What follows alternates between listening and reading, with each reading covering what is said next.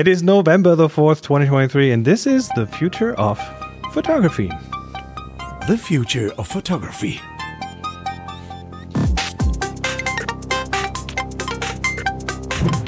Jeremiah, Adrian, Chris, good evening. Hello. Good day, good evening, good afternoon. Oh, good morning, good evening. Wherever you are. This is one of the weird times when the time zones switch on one side of the ocean, but they will take another couple of weeks on the other side of the ocean. No, just a few days. Now it's just one day more, but in between time, the scheduling turns into my brain turns into mush, and it doesn't. I've had so much time with the daylight savings thing, and I still get it wrong. Almost. That's right. Well, it's good at this time of year because Jeremiah gets a light in, so that's the important thing about the changing in the clocks. You know, I kind of like. I don't like daylight savings. I like when the evening comes a little earlier. I don't know.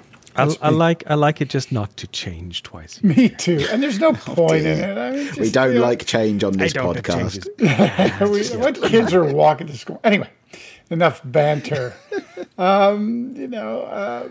Since I thought today we would dive into a genre of photography, not often discussed or even practiced, but something that I think is going to be or could be inspirational when you take your camera for a walk or a phone or even your just eyes. We'll have to discuss if it is a genre at all. I think it is. I think you have photographers like Martin Parr and... The first one I thought of when you suggested this. But even Eggleston, I mean, there is sadly, I did not kind of create a huge list of those kinds of photographers. Maybe we'll add it to our show notes over the next week. But I call this the photography of the unremarkable.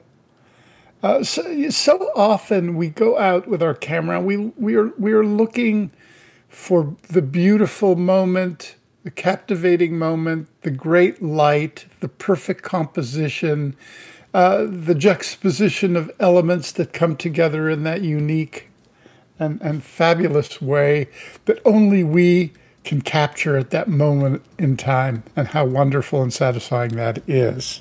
However, there is a different approach, one that I think is very, very interesting and in an odd way, inspirational. And maybe its connective tissue is a sense of irony, but we'll discuss that if there is a common notion of these. And that's to actually seek out and look for imagery, photographs, stills that are unremarkable, that are counter to an aesthetic that is, quote, beautiful, balanced composition, even the decisive moment. It's really the indecisive moment, badly composed with flat light, often reveals something new to us, something that we just may not have taken that second look.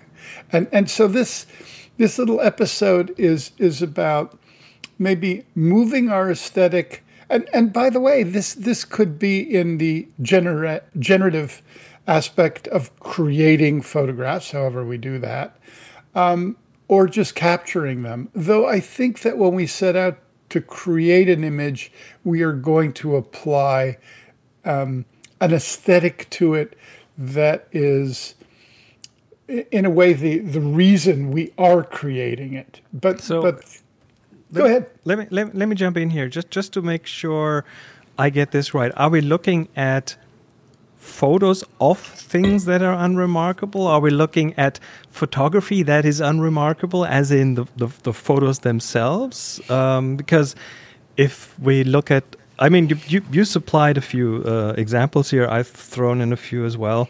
We just bring something up here. This is it's a shot I did just a few days ago in my exploration of unremarkable images. Right. But I'm very, very captivated by the picture itself. You know, if we're kind of dealing with, an art in America aesthetic critique of the picture, we could certainly talk about the dappling of the shadows, the mixture of textures, you know what I mean? The form, the line, all of that stuff. But in fact, it was just something that it grabbed my attention for its unique blandness. And through that, I was able to take a second look at it. Now, all this happens very, very quickly because, I'm just like, oh, that's good, that's good, that's good. But I was, in this particular case, actually seeking out images that were unremarkable, that looked like anyone could have shot them. It's interesting because what I see here is we have to explain for the listeners. It's the ground. There's a wooden plank of sorts. There's a roll of wire mesh fencing. If I'm in, I don't know, in wire mesh fencing production, this might be completely remarkable for me because it's how and this is what my brain does in these situations. I go down a rabbit hole into how is this fencing produced anyway? So how do they make it? And it opens up this spider web of different thoughts and ideas. So you could certainly take it that way. Yeah, I find this remarkable because I don't know if this is a name that travels, but in this country that's called chicken wire. Yeah, chicken wire, sure. True. Yeah. Okay, all right, it is a name that travels, right? So I'm wondering, who are these really tidy chickens that rolled up their fence before they ran away, right? Or are there chickens that should have been behind a fence and they aren't now because someone forgot the fencing or lost it? So stories, yeah. Sure. I mean, when I showed this to my wife, she laughed. So now I want to kind of underscore that because there is a sense of irony in that. Now, maybe the irony, maybe the irony is because I am more often than not seeking out a very well-composed, beautifully lit, aesthetic, provocative, energized image. And this is exactly in the opposite direction of that. Well, look at the lighting. That is very exquisite lighting with the lighting coming through the trees. So it's remarkable lighting. Yeah, I think you failed. Maybe I did, but it was the attempt that I celebrate. Here's another example. A box with orange. Okay, a couple of cardboard boxes on an unremarkable flooring, with some orange bubble wrap in it, which makes me want to go and pop those bubbles. Yes, again, the subject itself is reasonably unremarkable, except maybe I don't think I'd seen orange bubble wrap. That's kind of a new one on me. But so it's kind of remarkable. That wasn't the reason. Also remarkable then, yes. I just thought, well, this is a very interesting, shout out to orange. In other words, I think you're doing a really good job channeling Martin Parr. Maybe, sure. I think this is something that he would have grabbed or maybe shot in a different way, but it's certainly inspired by that kind of thinking. And so, one could look at it critically through the eyes of an aesthetic focus on, just the relative lines. There are lines on the lower right side created by light. There's the cardboard boxes light. There's it looks like a panel truck with its light. So there's a lot of lines in it that are all converging on the chaos of the color in the center. So there is an aesthetic here, but I want to say that all of what I've just said happens after, not during. I didn't take the photo in order to celebrate the convergence or divergence of straight lines and chaos color. I just grabbed it because I thought it was somewhat funny. I mean, this is the question. This is the question here.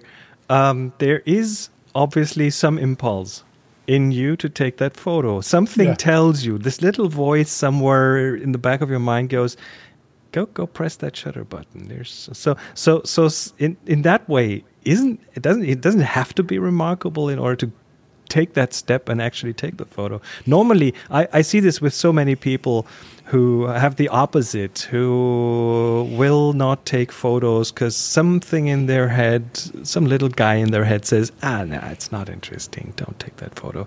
And they miss out. So something gave you that impulse. It most certainly did. And because this style of photography is not what I would consider in my normal wheelhouse. There's another one. Certainly not in your wheelhouse. I can tell from the other photos that you have shared and the other visual stuff that I've seen of you. Yeah. Yeah, but all of them make me smile. They're all funny. I mean, this is very funny. I mean, if you're going to buy a box of cookies, do you need it to be 6 foot tall? I mean, for $10. I was in the store, I think about a year ago, and I just saw this and said, I've got to record it because there's an absurdity to it that in many ways defines, modern life in a way, shopping, etc. One could apply a lot of cultural, historic, social dynamics to the picture, but I just thought it was funny and grabbed it. So I've lately decided to push myself out of my familiar wheelhouse, either as a technical creator of imagery, photographic imagery, using camera or AI or both often, and do imagery that is inspired by what I would consider initially unremarkable. And even the composition, like normally my instinct would be crouch down, make it more formal, step back, slightly longer lens, isolate the subject, So you're deliberately making, air quotes, mistakes. Yes. Yeah. And what those mistakes are maybe just the way one sees it without adjusting, like from my height to the actual subject. And, all this is by way of trying to get people, as we all have in this podcast, as they step into the future of how they want to create pictures, of stepping out of their comfort zone, whether it's a comfort zone of, being intimidated by certain technicalities or by the weight of an 8x10 camera or the, expense and dynamic of developing one's own work. All of those things sometimes create a limitation for us to step through and push our boundaries as people who are fond of the medium, and in this way just push myself to take pictures that I normally would never have taken, and now I'm kind of inspired to do more. So I've taken your suggestion for this episode just like 10 minutes before we started recording, and of course I didn't go out and take banal pictures, but I went through my photos, my iCloud photo library, and searched for a few, and then I ended up choosing some that I would think are kind of unremarkable, but at the same time I know exactly that when I shot them I deliberately took them this way, including the composition and everything, like this one with two shadows of two people, myself and Monica, and some sort of a wind generator. you can almost hear the voices that say, no, I really want to stop here because this is really a very cool, windmill. And yet, but... So something triggered, something again gave me that impulse. Some trigger went off and said, "Wait, stop. Let me take that."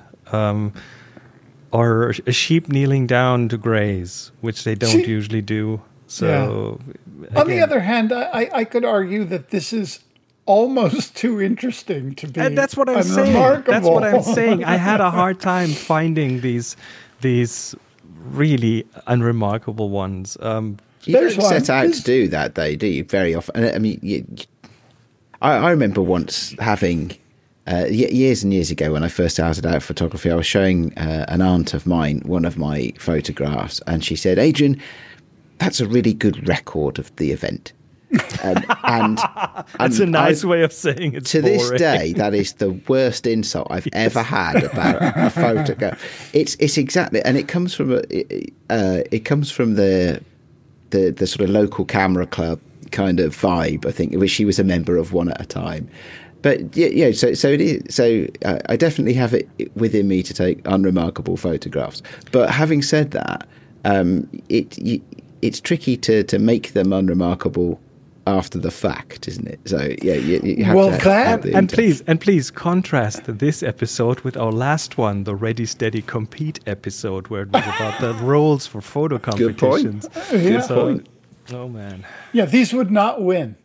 I can guarantee that. I mean, look at the strong subject in this one, which is obviously the bird sitting on the. Yes, and you have kind of converging lines. I think it's an interesting photo. And you could break this down. You have the sidewalk on the left with the curb, which is leaning towards the bird, which is normally, if you're going to take a picture of a bird, you'd get a little closer, use a longer lens, get down on the ground and make it about that. This wasn't about that. This was about the moment. It's like, oh, there's a bird. And like, grab it before it leaves. And the car on the right side may have been intuitive or just there. But you have the two trees in the background. All roads lead to that bird, basically. and so I would say that this is a successful, unremarkable picture in that the accident of being there in the moment and grabbing it lends itself to a second look. I think, in my case, I went out this week and deliberately tried to take unremarkable pictures with a lot of intentions. But then it's hard. It's as challenging as making beautiful pictures. But what it does is it opens you up to not rejecting certain things in your immediate circumstance that you would have said, "No, God, that's not worth a photo," but taking a second look at it in a different way. And I think that is what really inspired me to go further. When I got back yesterday, I started to look through my folios, or my snaps, really, that I'd never posted or really done anything, never edited them, and go through these kind of like, oh yeah, and actually lift them out and start to put them in an album, which I, of course, call Unremarkable, right? Of course you do. So now I'm creating a body of unremarkable work. I don't know what I'm going to do with it. Maybe it's a show. I think Instagram is the place you're supposed to put unremarkable photographs. Possibly.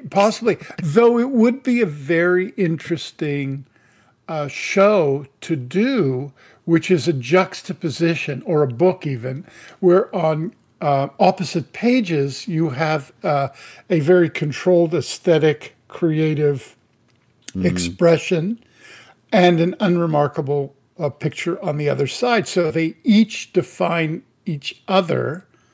one another, as one moves through the work, in that they're created by the same photographer. Yeah, no, that's interesting. I have an Edward Batinsky book which does something like that. Is it Oil? Is it the one where he's been and looked at where they sort of take oil tankers and cut them down, for scrap and stuff like that.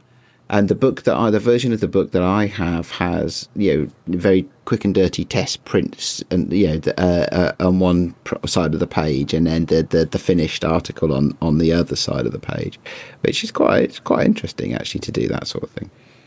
Well, yeah, all of this is just by way of keeping us engaged in the photographic process, however one does, that is outside the realm of an expensive camera, a knowledge of very sophisticated AI tools or editing tools or all of these things.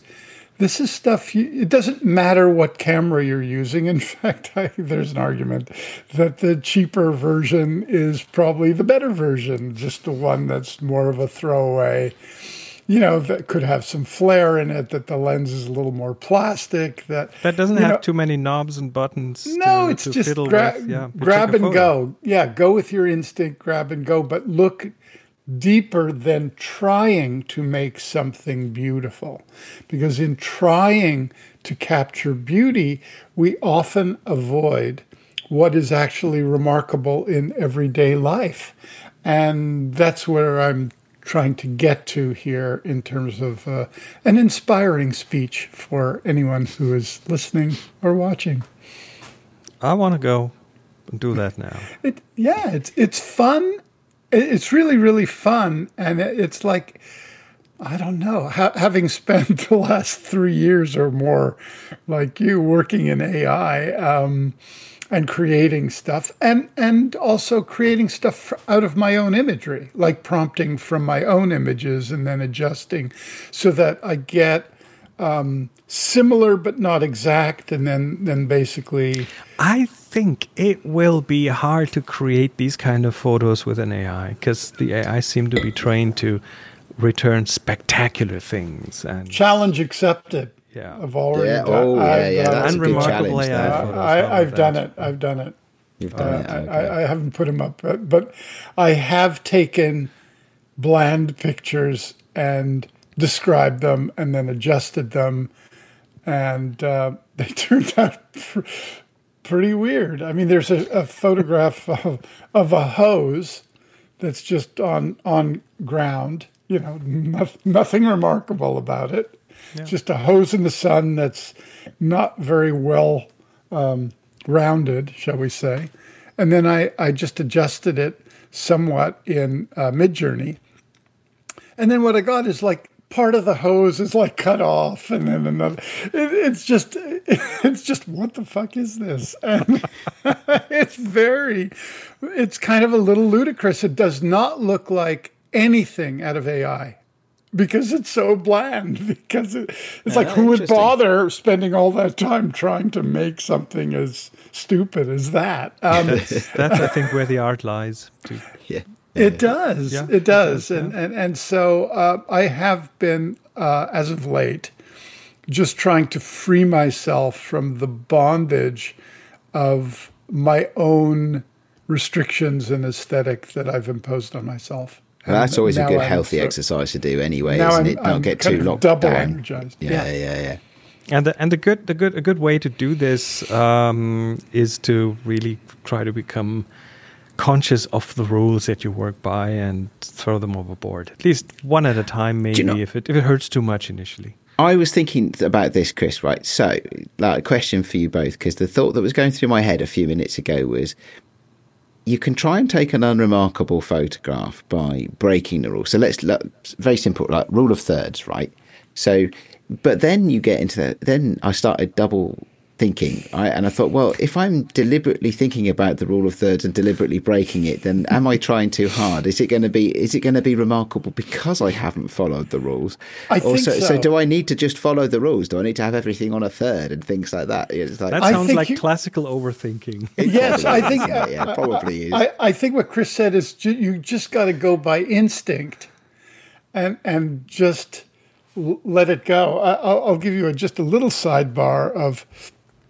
As you know, I've been directing for many years, decades, and when I get onto the set, or I'm about to go onto a set, I always try to imagine myself, and this has kept me from being jaded my entire career, no matter how much work I've done. But when I walk onto a set, I try to balance two things, which is, this is the first job I've ever done. So I have no experience, but I've been given the keys to the kingdom, a massive train set to play with, and remembering, muscle memory, what it's like to walk onto one's first set with that, and how exciting and terrifying and just inspiring, and the fear of failure and the opportunities that await. So that energy, and I balance that with all of the conditions, rules that I know from experience, whether it's editing, directing actors, and all of that stuff, because I feel when I'm on set, I'm very confident of my own approach to any problem solving that comes up. And I'm able also to understand the plasticity of rules. So I no longer go, oh, if I move the camera here, am I crossing the line here? Well, sometimes I'll deliberately cross the line to affect a confusion or something like that aesthetically. But holding those two things, which is a shit ton of experience, and trying to forget about all your experience and hold that together.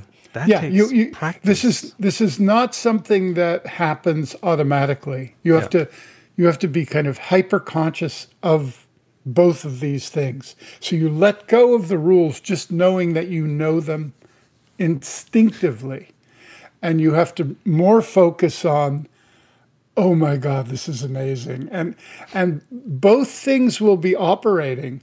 And I think as a photographer, I'm now trying to do the same thing, which I'm really trying to let go of all the rules that I've built up over decades and decades and decades of doing this. And yet, because if I deliberately overexpose an image, I'm good with that. I want it to be deliberately overexposed, not like, ooh, this is overexposed. I want it to be perfectly exposed, because sometimes it's that error which creates the response. Oh, the flaw creates the interest. Yeah. So there you go. Deep. Okay, let's not that deep. Let's look at a few picks of the week. I'll kick off with mine because it has nothing to do with what we talked about. But my pick either. I recently came across this, and this is more in Jeremiah's wheelhouse. It's a system. It's an AI-based system that's called Flawless, and what these guys have. That's not it. Oh, wait! I have to click a few buttons here. Hold on, I'm almost there. There we go. It's an AI-based system called Flawless that does. It's a film production system that allows you to do a couple of things, such as dialogue replacement. So you have actors speaking, and you want to maybe dub this from English into Spanish, and then you have Spanish speakers speak the thing, and instead of just dubbing it, it will be. The video will change, so the mouths and everything move as if the people were speaking Spanish. So it's internationalization, localization. This thing also does performance transfer. So you might have something that you normally would have to reshoot because something in the performance isn't right, but you might have another performance from a practice run that you have recorded that you would then just imprint on the existing thing. So a lot of areas where an actor won't have to go back to reshoot, and that is.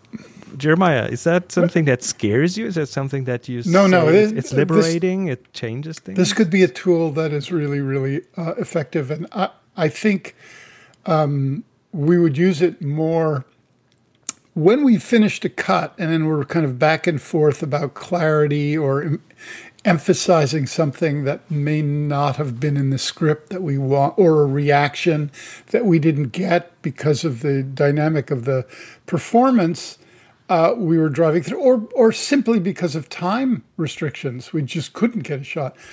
Often, as we go through, especially when you're engaging with networks who may want to clarify certain things and whatnot, which is fine, there could be, can we add ADR? Can we add a line where someone says, I know what you mean, right?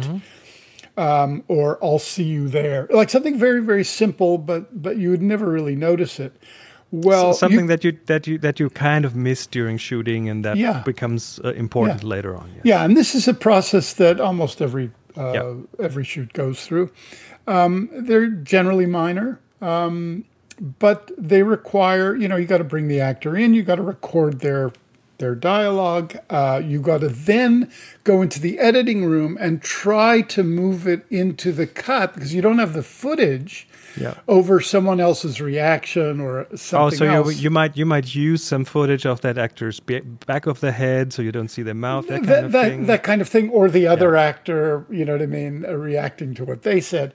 But in this case, I could just take a shot of the close-up of the actor saying saying anything, apply the dialogue to that, and adjust the performance.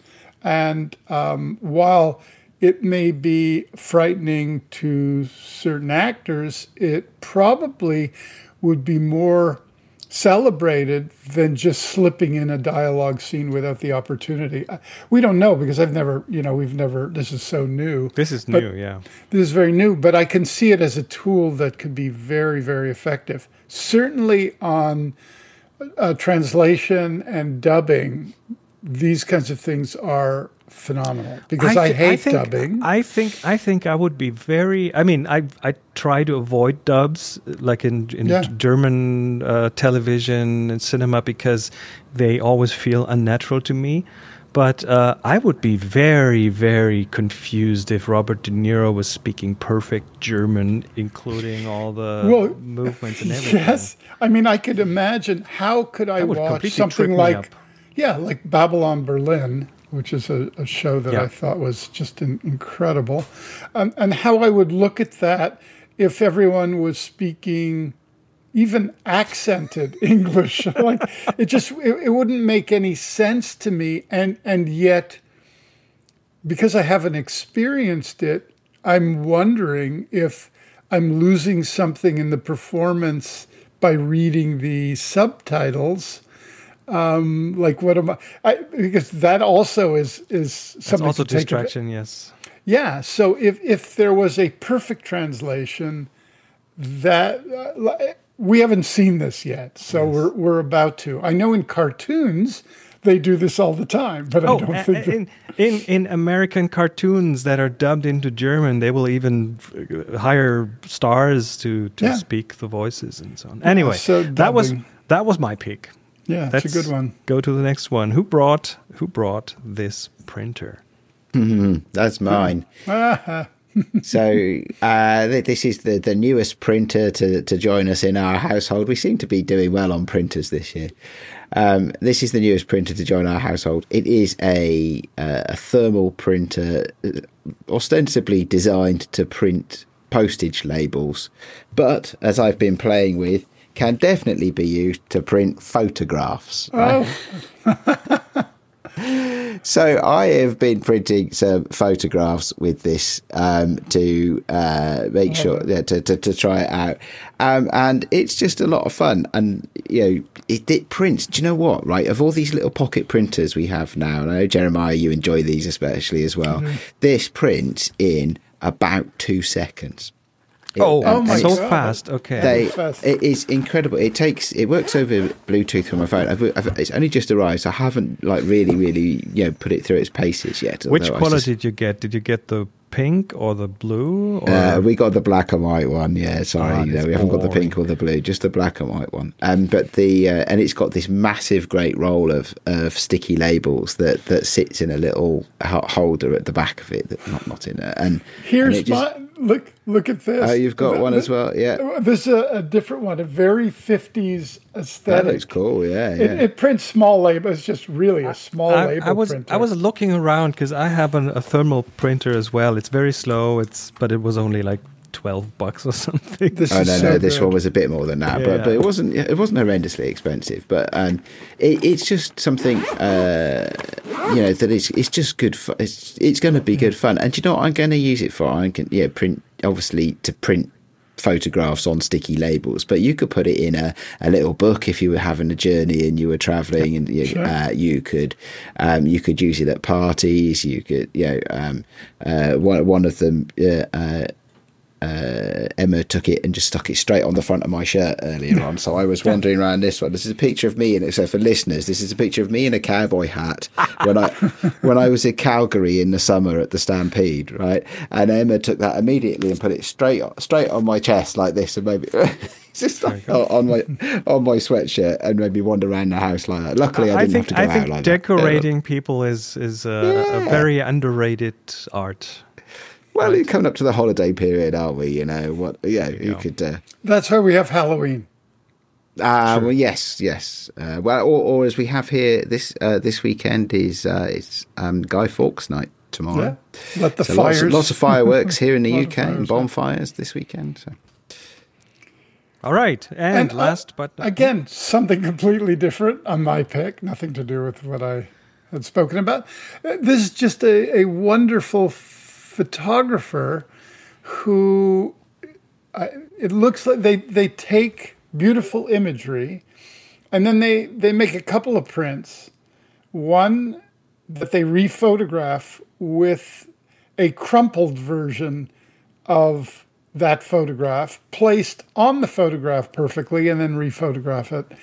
And it's just Wayland. I've just never seen anything quite like it, and this is new. Yes, yeah. I just feel this is a kind of a little breakthrough technique of combining what we call pure aesthetic photography with sculptural paper and integrating them, but well worth a you into this person's work. This is incredible. So awesome we're looking at landscapes here, right? And sometimes it's quite hard. It's so well blended in that the crumpled version of the photo is sometimes, not always, but sometimes is difficult to spot at first. And it's only part of the photo that is crumpled. Yeah. It's almost that you could almost think of it as an electronic a digital special effect, but to do this by hand is great, because there's a lot of work gone in to crumple the photo in just such a way and then realign it back with the original photo that's then underneath it. I love that. Really crumpled, as in physically, or yes, might it be AI crumpled, or I don't know. But I would say that technically this isn't that easy to do. No, it's not. Given that the photographs in the background, the uncrumpled imagery, does not look like it's kind of shot because the shadows are not there. From the crumpled on. Maybe she eliminated them, maybe not. Maybe it is an electronic version of it, but I don't think so. There's shadows. You can. I guess there's a little shadow on it. Yeah, on some. But whatever it is. Ingrid, you've done a great job, and we applaud you. Yeah. Cool stuff. Lots of fun. Wonderful stuff. All right. Cueing the outro music, because we are 45 minutes in. So, no, not quite. Almost. Anyway. Well, it feels like we haven't chatted for a while, so I don't mind having a slightly longer conversation today. So that was episode 279, The Unremarkable. I think this was a remarkable episode. Don't you think? Yes, absolutely. All right. We are online on the internets at thefutureofphotography.com, TFOP Now on the socials. Come join our Discord, and we'll be back very soon. Until then, everyone, take care and bye-bye. Bye.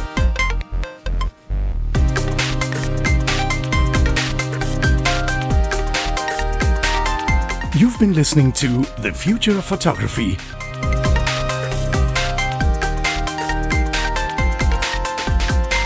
Subscribe to the show wherever you get your other podcasts. Find the show notes and more information at thefutureofphotography.com.